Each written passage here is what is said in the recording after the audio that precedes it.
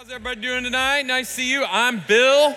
I'm Bill. I'm one of the pastors here at Crossings. If you're new here, you've never seen me before, I have the privilege of working with Andy, but oftentimes behind the scenes. So it is good to be with you guys. Always good. Andy and the young adult staff team's down in Dallas at a conference. So Andy asked me to wrap up this massive series we've been doing on the attributes of God, describing God. And before I dive into that, you got one of these when you came in. It is fine-tuned for younger eyes. I'm 50, so I need big glasses to see the font on this thing, but you might have got one. On one side of it, it says the Apostles' Creed and the Gloria Patri, and it gives some estimated dates. And on the flip side, it's the Nicene Creed. And a little pet peeve of mine, I apparently gave the wrong dates. That is 325 AD. Grab your pen right now in front of you. Fix that. I'm just into like historical accuracy. I want you to have that for later. Put this on a mirror in your house, in your car, wherever you will see it. It's a good little tool to help you think about who God is. So, let's get started, shall we? So, as we've been in this series on the attributes of God, Andy said, hey, you could wrap it up any way you want. And I thought, why not wrap it up in a discussion, a presentation about perhaps the most misunderstood, confusing, mysterious aspect of God, and that is God's Trinitarian nature. How many of you feel like you already understand it? You didn't need to come tonight. Yeah, most people, when they hear Trinity, Trinitarian theology, and I know some of you right now are like, really? That's what we're talking about? Trust me, you will enjoy it, and by the end, you'll be glad that you came. In the presentation this evening, I'm going to respond to 4 questions about the Trinity. Here they are. I've got them for you right up front. You can take a picture of them, so then you know we're progressing along very nicely. Question 1, what's the Trinity? Question 2, how does the Bible, or what does the Bible teach about the Trinity? Question 3, how do I understand the Trinity? Like, how do I make sense of it? And number 4, so what? What do I do with this? What do I take away with this? Now, before I get into those questions, I want to ask a different question, just to kind of get us rolling along. Have you ever had a friend, maybe a long-term friend, ideally somebody you have known, invested years in, you thought you knew everything about them, and then boom, some new aspect of that friend was revealed to you, and your mind was blown? Have you ever had something like that? I see some heads nodding. Most of us have had that at some point or another. Someone you've known for years, maybe it was a relative, maybe it was your grandma or your grandpa, and you thought, oh, sweet, mild man or grandpa, and then you found out he was in the Marines in Vietnam. And you're like, how could that sweet, mild man or grandpa operate a machine gun? I had this happen to me a few years ago. A friend of mine, his name is Juno Smalley. I know it sounds like I made up his name. If that is a real name. He is not an author or a musician or an artist. He's a pastor. And I've known Juno for like 20 years. We met when we both served large churches in our home state of Michigan. Any Michiganders in the room? Oh, hey, all right, right on. Let's talk later. So we met at a church conference. We both served large churches. I was on the west side of the state. He was on the east side of the state. And it turned out as we got to know each other, we both had cut our teeth in a college student development. We both had worked at universities fresh out of graduate school, but we had a passion for ministry. So that's how we ended up in church. And we were at a conference around a subject we were both passionate about. Turned out we read the same books. We attended, obviously, that same conference, but we ended up attending a lot of same conferences together. We always stayed at the same hotel, ate at the same restaurants when we stayed at the hotel. We even took senior pastorates in California roughly at the same period of time. He's still there suffering in California. I'm in the great state of Oklahoma. And I wouldn't trade this state for California any day of the week. However, he's still there, but we swap notes. Even to this day, we talk on the phone, text, or email at least once a week. Juno's a dear friend, but about 5-6 years ago, Facebook reminded me of when his birthday was, so I pop on his page to wish him a happy birthday, and my cousin had wished him a happy birthday. Now, up till then, I had no idea that my cousin knew Juno or Juno knew my cousin. You ever had the worlds collide moment, right? And I had a worlds collide. How did you even know each other? And Juno just offered up, well, I officiated your cousin's wedding. Now, here's what's weird. I was at that wedding. It was a couple years before I met Juno. I was at the wedding. Juno was at the wedding. We didn't know each other were at the wedding. He didn't know I was related to Lauren. And Lauren had no idea when he asked Juno to officiate the wedding that years down the road, the guy who officiated his wedding would become really close friends with his cousin. And so we had this great moment where we learned something new about each other, that we both shared something in common. Now that's not mind-blowing, but it's just fun. So as we dive into tonight's topic about God, it will be a little bit fun and a little bit mind-blowing. There's going to be an aspect to all this that you thought you knew before, or maybe you've never given any thought to before. But as we roll along, you're going to learn something new about God, an aspect of God, a description of God that hopefully will make your relationship with God all the richer, all the more meaningful. So let's dive in, shall we? We're going to go into that very first question, and the very first question is, what is the Trinity? Now that word comes from an old Latin word, trinitas. And the old Latin word trinitas, it just means threefold, or it means threeness. But it conveys something different than just three things. It's got this idea that there's a unified whole while there's still a threeness. So it occupies a weird place, both in mental concept, but also in language, because it's not just three, because we already have a word for that. It's Trinity. It's this whole, and it's got this threeness to it. And what happened is, as early Christians in the first century began to study and explore the scripture, they were front and center to this odd concept. God is one, and God started in the New Testament revealing different ways of addressing God. Is God the Father, God the Son, God the Holy Spirit. Now to us, if you grew up in church, you're like, yeah, so what? But if we could rewind the time and we could be in the first century along with that early church, this would be something very difficult to digest. If you would have grown up in the Greek system or the Roman system, you'd be like, yeah, there are three gods. Yeah, that's perfect. I always believed in multiple gods. However, once you became a Christian, Christians are like, no, there's only one God. There's not three gods or two gods or 10 gods. There's just one. And if you grew up Hebrew, you always thought there was only one God. So when people started referring to God as both Father and the Son, Jesus, and the Holy Spirit, it made some of those people a little uncomfortable. But it wasn't a concept that scholars and theologians came up with. We see it first in the mouth of Jesus Christ himself. If you have a copy of the scriptures, feel free. In fact, we're going to burn through a lot of scripture tonight. You can grab your phone, take pictures of the screen if you want. I will not be bothered by that in the slightest. First verse, Matthew 28, verse 19. Jesus says this, therefore, go, make disciples of all nations. This is in a context known as the Great Commission. He's telling his disciples what they ought to do. Go make disciples, baptizing them in the name of the Father and the Holy Spirit. Now that had to cook a few of them. You see, it would have been bad form to baptize in anyone's name but the name of God. I work here at Crossings. If you come here, you know the senior pastor's Marty Grubbs. Great guy. I get a privilege of working with him. Same guy on the platform as he is in the hallway. Great guy. He has never suggested, hey, while you're at it, baptize people in my name since they're at my church. I wouldn't do it. He wouldn't ask for it. It would actually technically be a form of heresy. We wouldn't do that. We wouldn't. There is an angel that we know of that's revealed in Scripture named Gabriel. And we don't know a lot about him other than people were really afraid of him when he showed up. But nobody ever suggested when you're baptizing, consider mentioning Gabriel's name. That would have been bad form. Jesus says when you baptize in the name of the Father, the Son, and the Holy Spirit. It's not just Jesus. The Apostle Paul, as he's signing off one of his letters, this is at the tail end of a big, long letter he wrote to the Corinthians. That church was so messed up, it makes 21st century churches look like on point.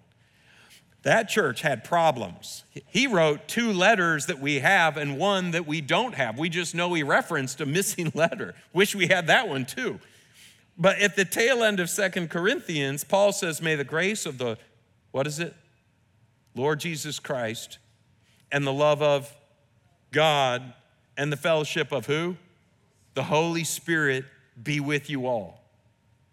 He's mentioning once again this Trinitarian formula. It's not just Jesus, it's not just Paul. The other big influencer of the New Testament is Peter.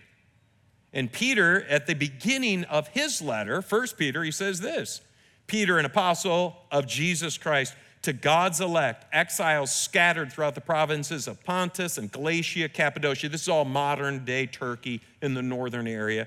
He says, who have been chosen according to the foreknowledge of God the Father, through the sanctifying work of the Spirit, to be obedient to Jesus Christ and sprinkled with his blood. Grace and peace be to yours in abundance.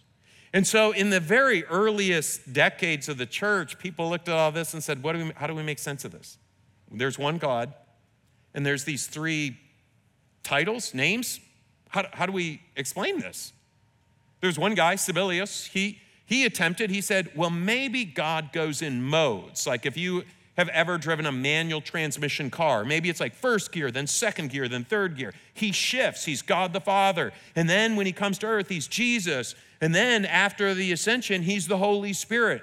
And that became known as modalism. But then other people stepped up and said, but that doesn't make any sense because Jesus prayed to the Father.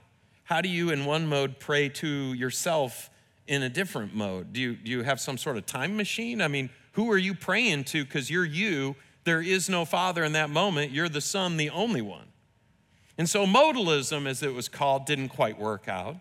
And then there was another guy. His name was Arius. And Arius came up with a pretty clever idea because if you misunderstand a couple biblical texts, it could be interpreted that because Jesus was begotten, firstborn over creation, if you don't quite understand how that is playing out in that original language, you might think, well, God the Father sort of gave birth or made Jesus. And that's what Arius taught. Arius said, well, there was this time in which there was no Son, no Jesus, and then the Father made the Son.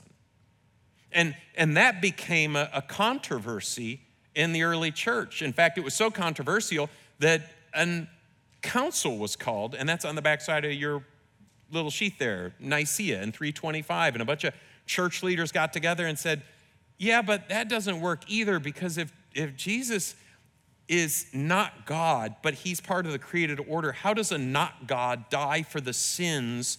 Like, that doesn't work. If he is like a super angel, a angelic being can't die for people. Maybe die for angels, maybe, but it can't die for people. And so it wasn't that they suppressed, it's just that they had a big open conversation. Emperor Constantine was there at the moment, and everybody got a chance to speak into it. And when they voted, they were like, yeah, Arius is wrong. There's one God in 3 persons. Now, if we were to define Trinity, what does it mean? We could say that it's an expression of the unity of God in 3 persons. Now, I know right now some of you, I'm losing some of you. I know it, because I know some of us, we're all wired different. Some of us are like, I love the part where I feel. And then there are other people who are like, this is feeding my soul right now. I love the part where I think. But we're both. We both feel and we both think. And so stay engaged in this, because there is a spot for no matter how you are engineered to connect with this. So the next question is, what does the Bible teach about the Trinity? Now, you might have already got ahead of me, Googled and be like, where is Trinity in the Bible? There is no word Trinity in the Bible. But there are a lot of words not in the Bible that we still have trust in. Like words like airplane and automobile, not in the Bible. I'll still trust getting on an airplane even though it's not in the Bible. So don't get hung up on it's not in the Bible. The question is, where do we see the evidence of this in the Bible? And regardless of what your profession or your job is, my guess is whatever it is you do, there is a framework to think through the work you do, isn't there? If you're an engineer, there is a framework to think through, make decisions about whether a bridge will hold up under certain weight, pressure, span. It's a framework. If you're a school teacher, there's a philosophical framework that decides when to introduce certain topics at certain age levels and when not to, right? If you're a nurse, there is a certain framework or a way of thinking through a situation so that you can treat well a patient. There's a framework. This might shock you, but in the world of scholarship of theology, there are various grids and frameworks that are employed to help people reason through the stuff they see in the Bible. I went to a Bible college, which was a technical school designed to basically train pastors and missionaries. Then I went to a Christian graduate school to sort of double down on that theme afterwards. And it might shock you, but we spent no time in class just on our knees praying, face on the dirt. We didn't get grades for fasting or scripture memory. They actually taught a discipline around the way to think about these things. And so there is a discipline around how to capture or understand this particular theology. And I'll pull back the curtain a little bit so you get to see it too, because I think this is really important. Faith is faith, but there is good thinking behind what we believe and why we believe it. So here's a little peek behind the curtain. This comes from Thomas Oden. He's a legendary modern scholar of theology, passed away a couple years ago, but here's how he framed it. He said, the classic method to establish Trinitarian theology, this is Oden's work. He didn't come up with this, but he encapsulated it in one of his volumes, and so I give him credit for it. There's 4 kind of grids, if we will, to think through this issue.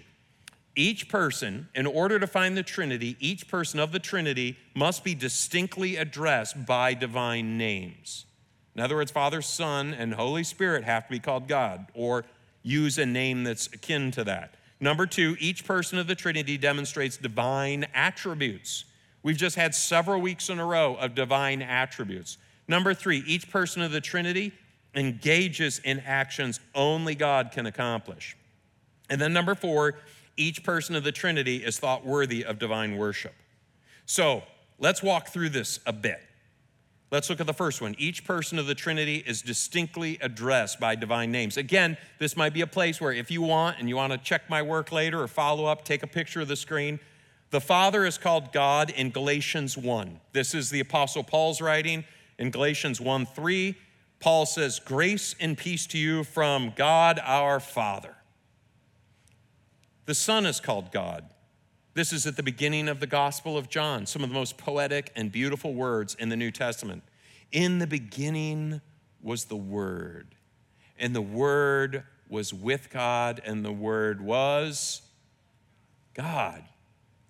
The Word was God. And if you need to check out the context, the Word is Jesus Christ himself. That's in John's context. The Holy Spirit is also called God. This is in Romans 8. This is again from the pen of the Apostle Paul.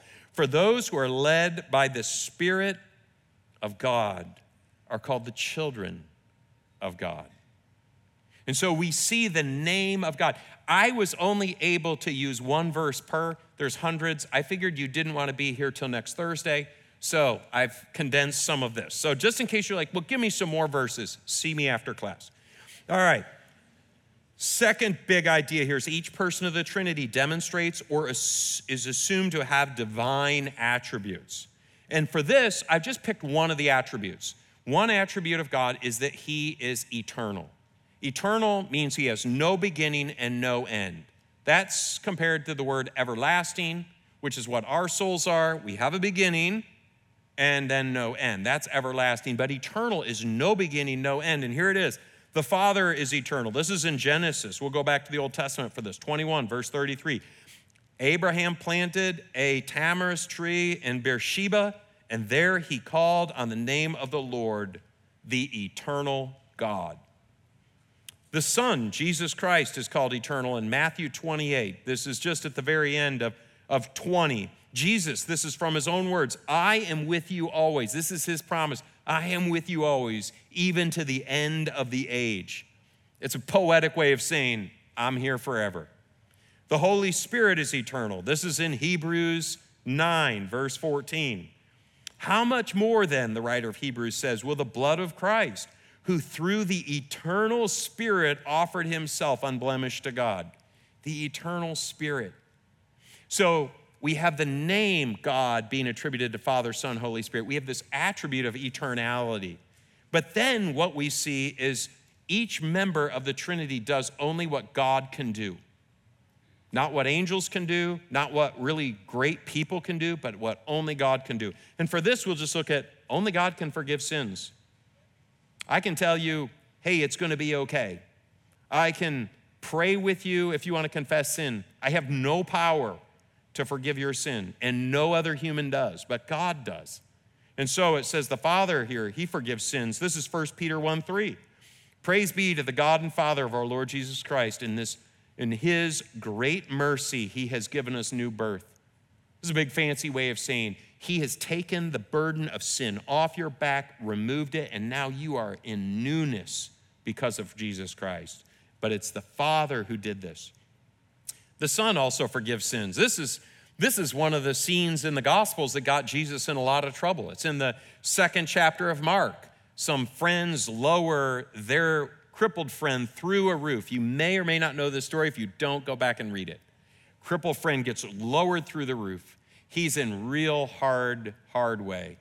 And Jesus says, son, your sins are forgiven. And as soon as he says it, the religious leaders, they're like, who is this guy? Only God can forgive sins.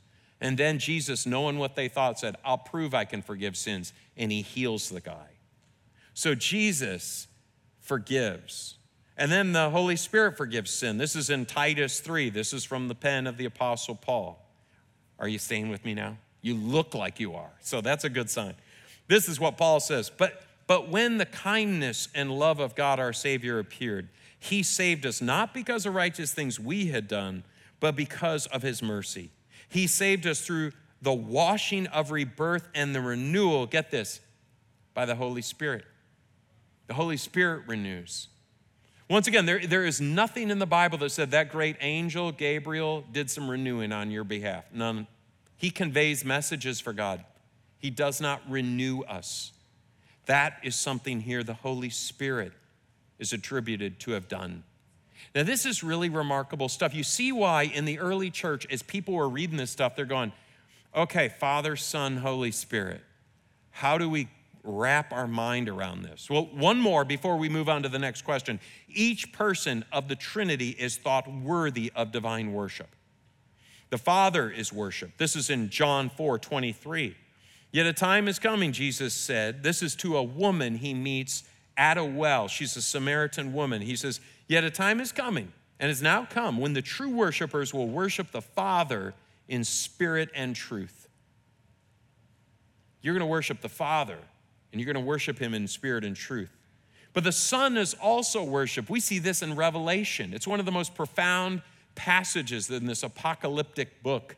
In Revelation 5, verses 11 and 12, John, who is attributed to have seen this great vision and written it down, he says, then I looked and I heard the voices of many angels, numbering thousands upon thousands and 10,000 times 10,000. It's his way of saying there was a bunch of people there. Bunch of angels there. They encircled the throne and the living creatures and the elders. In a loud voice, they were saying, worthy is the Lamb who was slain. That's Jesus Christ. To receive power and wealth and wisdom and strength and honor and glory and praise. My friends, in God's wisdom, sometimes he gives you strength. In God's mercy, he sometimes gives you resources and power. But it's not because you're worthy. None of us in this room are worthy to receive anything. The true term is we are unworthy. But God in his love and his mercy gives us what we don't deserve. He withholds what we do deserve. So we don't come into this room, into a church, into a small group, into a class, into a Bible college because we're worthy people. There's only one worthy, and that's God. and he's worthy of being worshiped. And in this case, this would be the Son, Jesus Christ. And then the Holy Spirit is worshiped. This is in John 4:24. We just read 4:23. Jesus goes on and says, God is spirit, and his worshipers must worship in the spirit and truth. Not that we ought to worship spiritually, that's true, but we're worshiping the Spirit of God. All right, so the Bible uses this concept, but how do we understand it? Because if you're like me, you can read those verses, and it doesn't exactly paint a picture. And so throughout history, people have grappled with images and pictures. You might have heard of some of them. Like, for instance, sometimes people say the Trinity is like fire. There's light, and then there's heat, and there's smoke. You might have heard, I like this one, it's a little folksy, but the Trinity is like a cherry pie. There is a crust, and then there's like the oozy kind of stuff in a cherry pie. If you've ever tried to cut a hot cherry pie, good luck. And then there's fruit. Other people have said the Trinity is like water. There's liquid, and then there's steam, and there's ice. That's all water, but in different kind of forms. But none of those work. All of those are just too physical. And so one of the great minds that has ever lived, St. Augustine, and he lived between the 350s and died about 430 AD. He came up with some less tangible, but I think they're actually helpful descriptors. So hopefully this will help you kind of conceptualize this. Augustine, for instance, he says, the Trinity is like a normal mental process.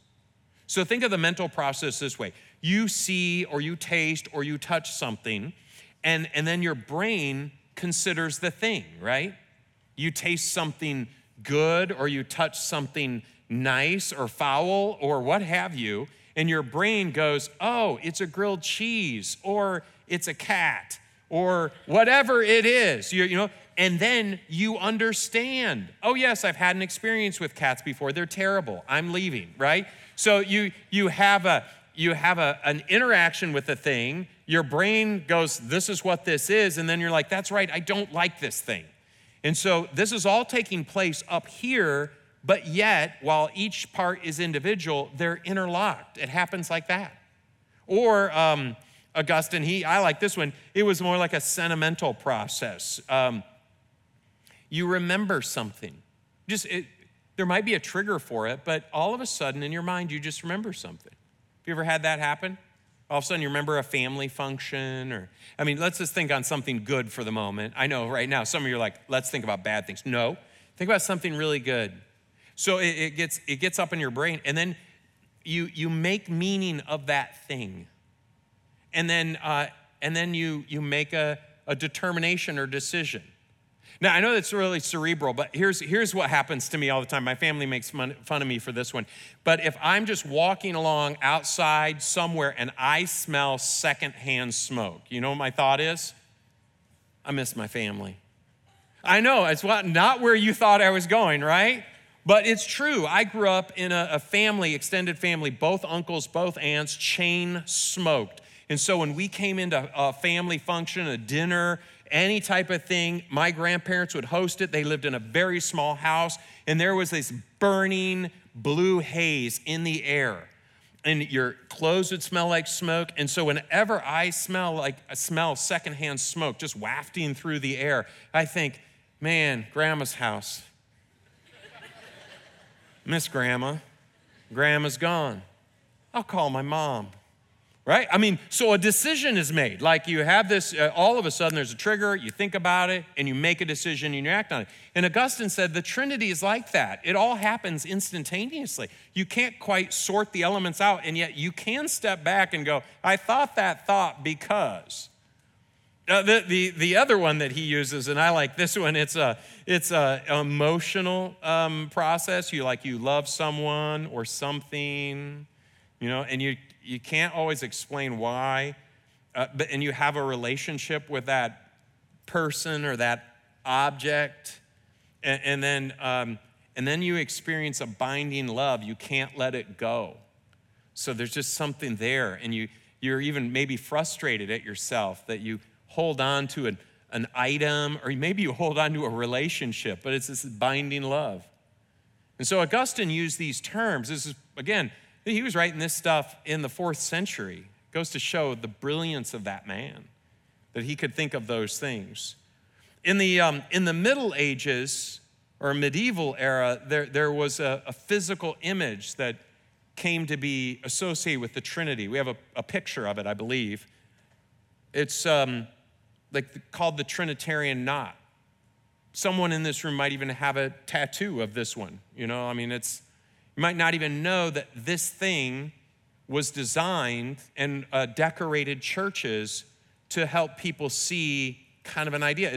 It's intertwined, it's one thing, and yet there are these 3 elements to it. And that is actually based off of like this badge or this shield. I think we have a picture of that one.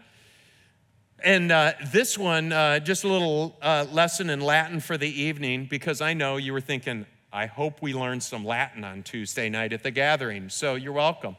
But this is an image that is actually what that Trinitarian knot was sort of based off. The top is P for pater, because this is in Latin, and F is filius, and then S over there would be the Spiritus Sanctus.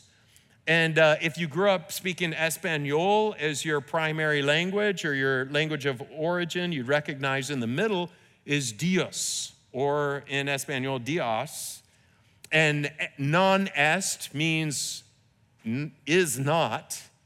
So again, if you grew up speaking Spanish, es is, right? But the Father is not the Son, Filius, and the Son, Filius, is not the Spirit, and the Spirit is not the Father. And so in the outer ring there, they are not each other. They are distinct persons. However, with Dios in the middle, God in the middle, the Father is God, the Son is God, the Holy Spirit is God. If you are looking for a nice tattoo idea, I recommend this one. I've seen some really unfortunate tattoos in my day, so if you're gonna choose wisely. That's a pretty good one. But no image is perfect. There's a modern theologian that tried to explain, he recognizes no image is perfect. His name's Fred Sanders, no relation to the Colonel. And if you got that one, explain it to your friend who didn't afterwards. But Fred Sanders is a solid theologian out in the West Coast. And so Sanders says, we got to be careful about sneaking around behind the back of God. There are things that we can know, and there are things that we accept by faith. But what we have to be clear on is what we can know about God and what we can't know about God. And so Sanders says, don't go sneaking around behind the Almighty, trying to figure out things he didn't set before you to understand. And I know some of you are like, well, see, this is the problem with Christianity. There's always this faith thing. We take a lot of things by faith. You got a smartphone? Do you understand how it works? Explain it to me afterwards. I assume it's witchcraft, but I don't really know. I mean, I know there's binary code or something back there. I don't understand Bluetooth or Wi-Fi, and I don't understand how that works. But I know it works, and it hasn't stopped me from trusting it and using it. And so it is with this concept. Before we get too preoccupied with the details of it, what we have to back up is say, well, here's what I can know. Here's what I can say. So now we come to the point where a few of you have been like, when are we getting to the so what? Well, we're there now. What difference does this make in my life? At the very beginning of the scriptures, there's 2 verses, Genesis 1, verse 26 and verse 27. And volumes have been written just on those 2 verses. There's many, many, many, many lessons out of it. But I want us to see something that back to St. Augustine, he saw. He noted something in Genesis 1:26 that had to have been mysterious to the original audience when they first heard these words somewhere 1,000, 1,200, 1,400 BC, somewhere in there. And the words start this way. Then God said, let us make mankind in our image, in our likeness. There's a plural pronoun set in there. Let us make mankind, humans, in our image, in our likeness. You ever wondered who he's talking to? I'll tell you who he's not talking to. He's not talking to angels. We're not made in the image of angels. We're made in God's image. Nowhere in Scripture does it indicate we have any angelic DNA or image in us. None. And by the way, might be a disappointment. When you die, you don't become an angel.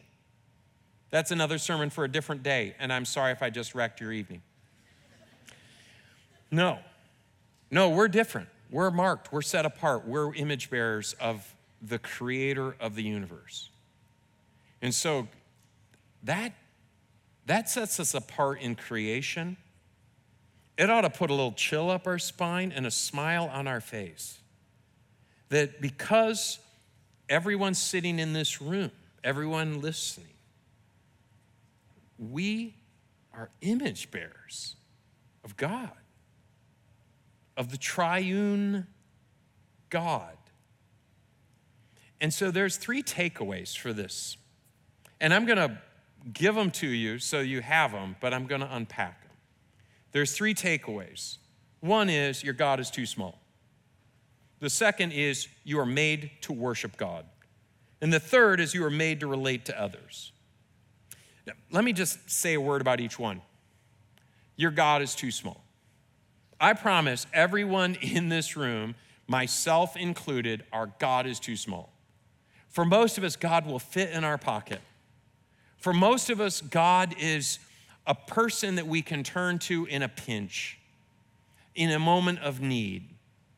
But we have this very small picture of God. Some people even say it in small ways. Hey, would you say a word for me to the man upstairs? If you work with anybody who knows you're a Christian and prays, odds are at some point or another, someone's like, hey, shoot a prayer up for me to the man upstairs. Not a man. He's not upstairs. Your God's really small. If there's a man upstairs, that's creepy, all right? He's a stalker. He's not God, all right? If you got a man upstairs, call the cops. But there's no man upstairs. He's not cosmic Santa. He's not withdrawn. Your God is probably too small. In the 50s, there was an author, J.B. Phillips. He wrote actually one of the first modern English translations, the Phillips translation. J.B. Phillips wrote a book by that name, Your God is Too Small. It's still in print. It's worth a read. God's too small. Most of the time, we avoid coming into contact with the uncomfortable sides of God because it would require of us some sort of paradigm shift in our lives, some sort of new way of thinking about God and our relationship to Him, and it is just a little bit easier to keep Him small. But God is not small. Years ago, I baptized a buddy of mine, Mark. This was in California. And so when I baptized Mark, he literally turned to me and he was like, man, if you knew what I did, you better be careful. When I go under the water, there's going to be lightning bolts. And I said, wrong God, that's Zeus. God don't lightning bolt sinners who repent. He rejoices. Zeus has nothing to do with today. God's too small. It's popular today for people to break up with God. You might be here on fumes on this one. You might have a friend who at some point or another, I see it on social media. People will write a breakup letter with God, or they'll film a little video. This is why I don't believe in this God anymore. And it always makes me sad. Not because we're losing one on our side. I'm always sad because usually what they express, I think I break up with that God too. Usually it's a hurt from the church, hurt because of relationships, or sometimes it's just a misunderstanding of who God is, and they don't want anything to do with that God. but I wouldn't want anything to do with the God they talk about either. Get a bigger God. No more small God. You know, in Jane Austen books or movies, you ever see any of those? Pride and Prejudice? I know all the guys in the room. Women, just ask the guys afterwards about Emma or any of those. They're still out there. You can suffer through them. The basic gist of it is there's always a rich guy who got rich through colonialism and exploitation of people, but that would be really awkward to bring up in a book. I mean, how else does he have a castle? Give me a break. And so he didn't invent anything. He just sits around and writes poetry. But he can't quite have a relationship with a girl because she's a peasant class gal who at one time had something, now has nothing.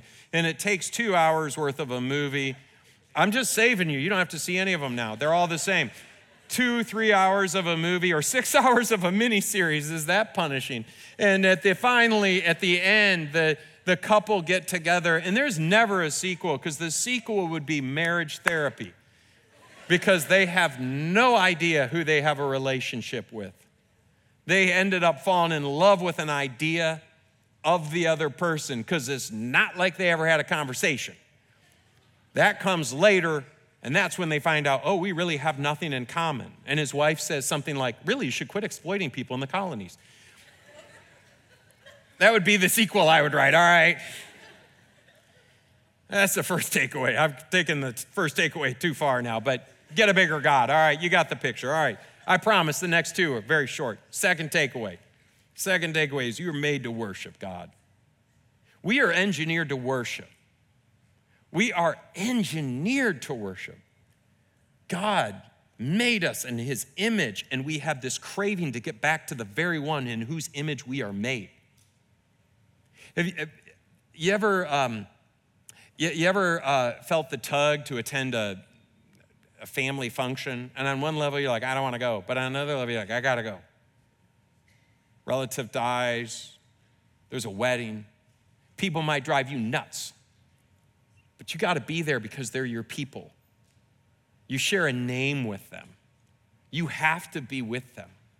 Some people are crazy enough that they go on websites and they find out about relatives they've never met from generations ago. No idea if they're good people or bad people, but they go there. How come? Because there's this insatiable need to be connected to our people. You have an insatiable need to be connected to your God. And if you don't connect with him, if you don't worship him, you will worship everything but him. And you will make a God out of something different. And generations from now, whatever it is you worship, some future archaeologist will dig up in a desert and make fun of. Somewhere down the road, there's a future Indiana Jones finding a corner office going, can you believe everything people sacrifice to get to this thing? You're going to worship something. And God invites you to worship him. And then there's this third idea. This third takeaway. You were made for community. You ever had that lonely feeling in the pit of your being and you think, am I a weak person? No. You're made in the image of God. The God who exists perpetually, eternally as Father, Son, and Holy Spirit, who has revealed himself in some sort of divine community that we barely can comprehend, and yet 3 persons in one blessed Trinity. And you're made in that image, and I'm made in that image. And there is something in us that wants to sit near others, to be known and to know, to connect at a very deep level. And if you don't have that, you're disappointed and you're sad, and you might think that's weakness. Now, on that point, there is a problem. There is a problem because of sin. If you go, well, if we're made to relate, why is it so hard? I will tell you the secret. It's because you are a selfish sinner. That's part of why community is so hard. You're a selfish sinner. Say it with me. I'm a selfish sinner. No, I know. Some of you are like, I'm not saying it. No, say it. We're not leaving here till everybody says that. I'm a selfish sinner. I get in the way. Now, I don't want you to feel bad. I want you to turn to the person next to you and go, you're a selfish sinner. Do it right now. Look at them. Look them in the eyes as lovingly as you can. You selfish sinner. Some of you are a little too fervent. Back off, relax, okay? Just illustrating. I'm not trying to create problems in a relationship. Sin gets in the way. We're going to offend each other. We're going to step on each other. We're going to cheer for different teams and different candidates of different political parties. We're going to have slightly nuanced different ways of saying things, doing things, dressing particular ways, eating certain food. We're going to annoy each other. We're going to hurt each other. We're going to break hearts and mend hearts. And that is God's plan A, the person next to you. And so as you come away from tonight, I hope that you understand that while a deep and vaulting and mysterious concept, this Trinitarian theology, I hope what you come away with is a deep curiosity about the God who made you, with an ever-growing picture of that massive God that is so worthy of worship, you can't help but worship the true God. And you walk in connection and community with others, as messy and ugly and unfortunate as it sometimes can be, it is still worth it. And so as we go into this 120 seconds, it's possible one aspect of the talk struck you right between the eyes. And either you, in the privacy of your seat, need to pray, or whether or not you need to go. We have prayer people that oftentimes are over here or in the back. And I know, if you're like me, you're like, I can pray by myself, thank you very much. Well, maybe tonight you need to pray with one of them. Maybe tonight is a night you take a little more risk. You pray with someone, you make a friend, you deepen your faith. Heavenly Father, what a privilege it is to come into this space, to gather together, and to think about you. Would you deepen us in our appreciation for you, our love for you, and our love for one another? We pray this in Jesus' name. Amen.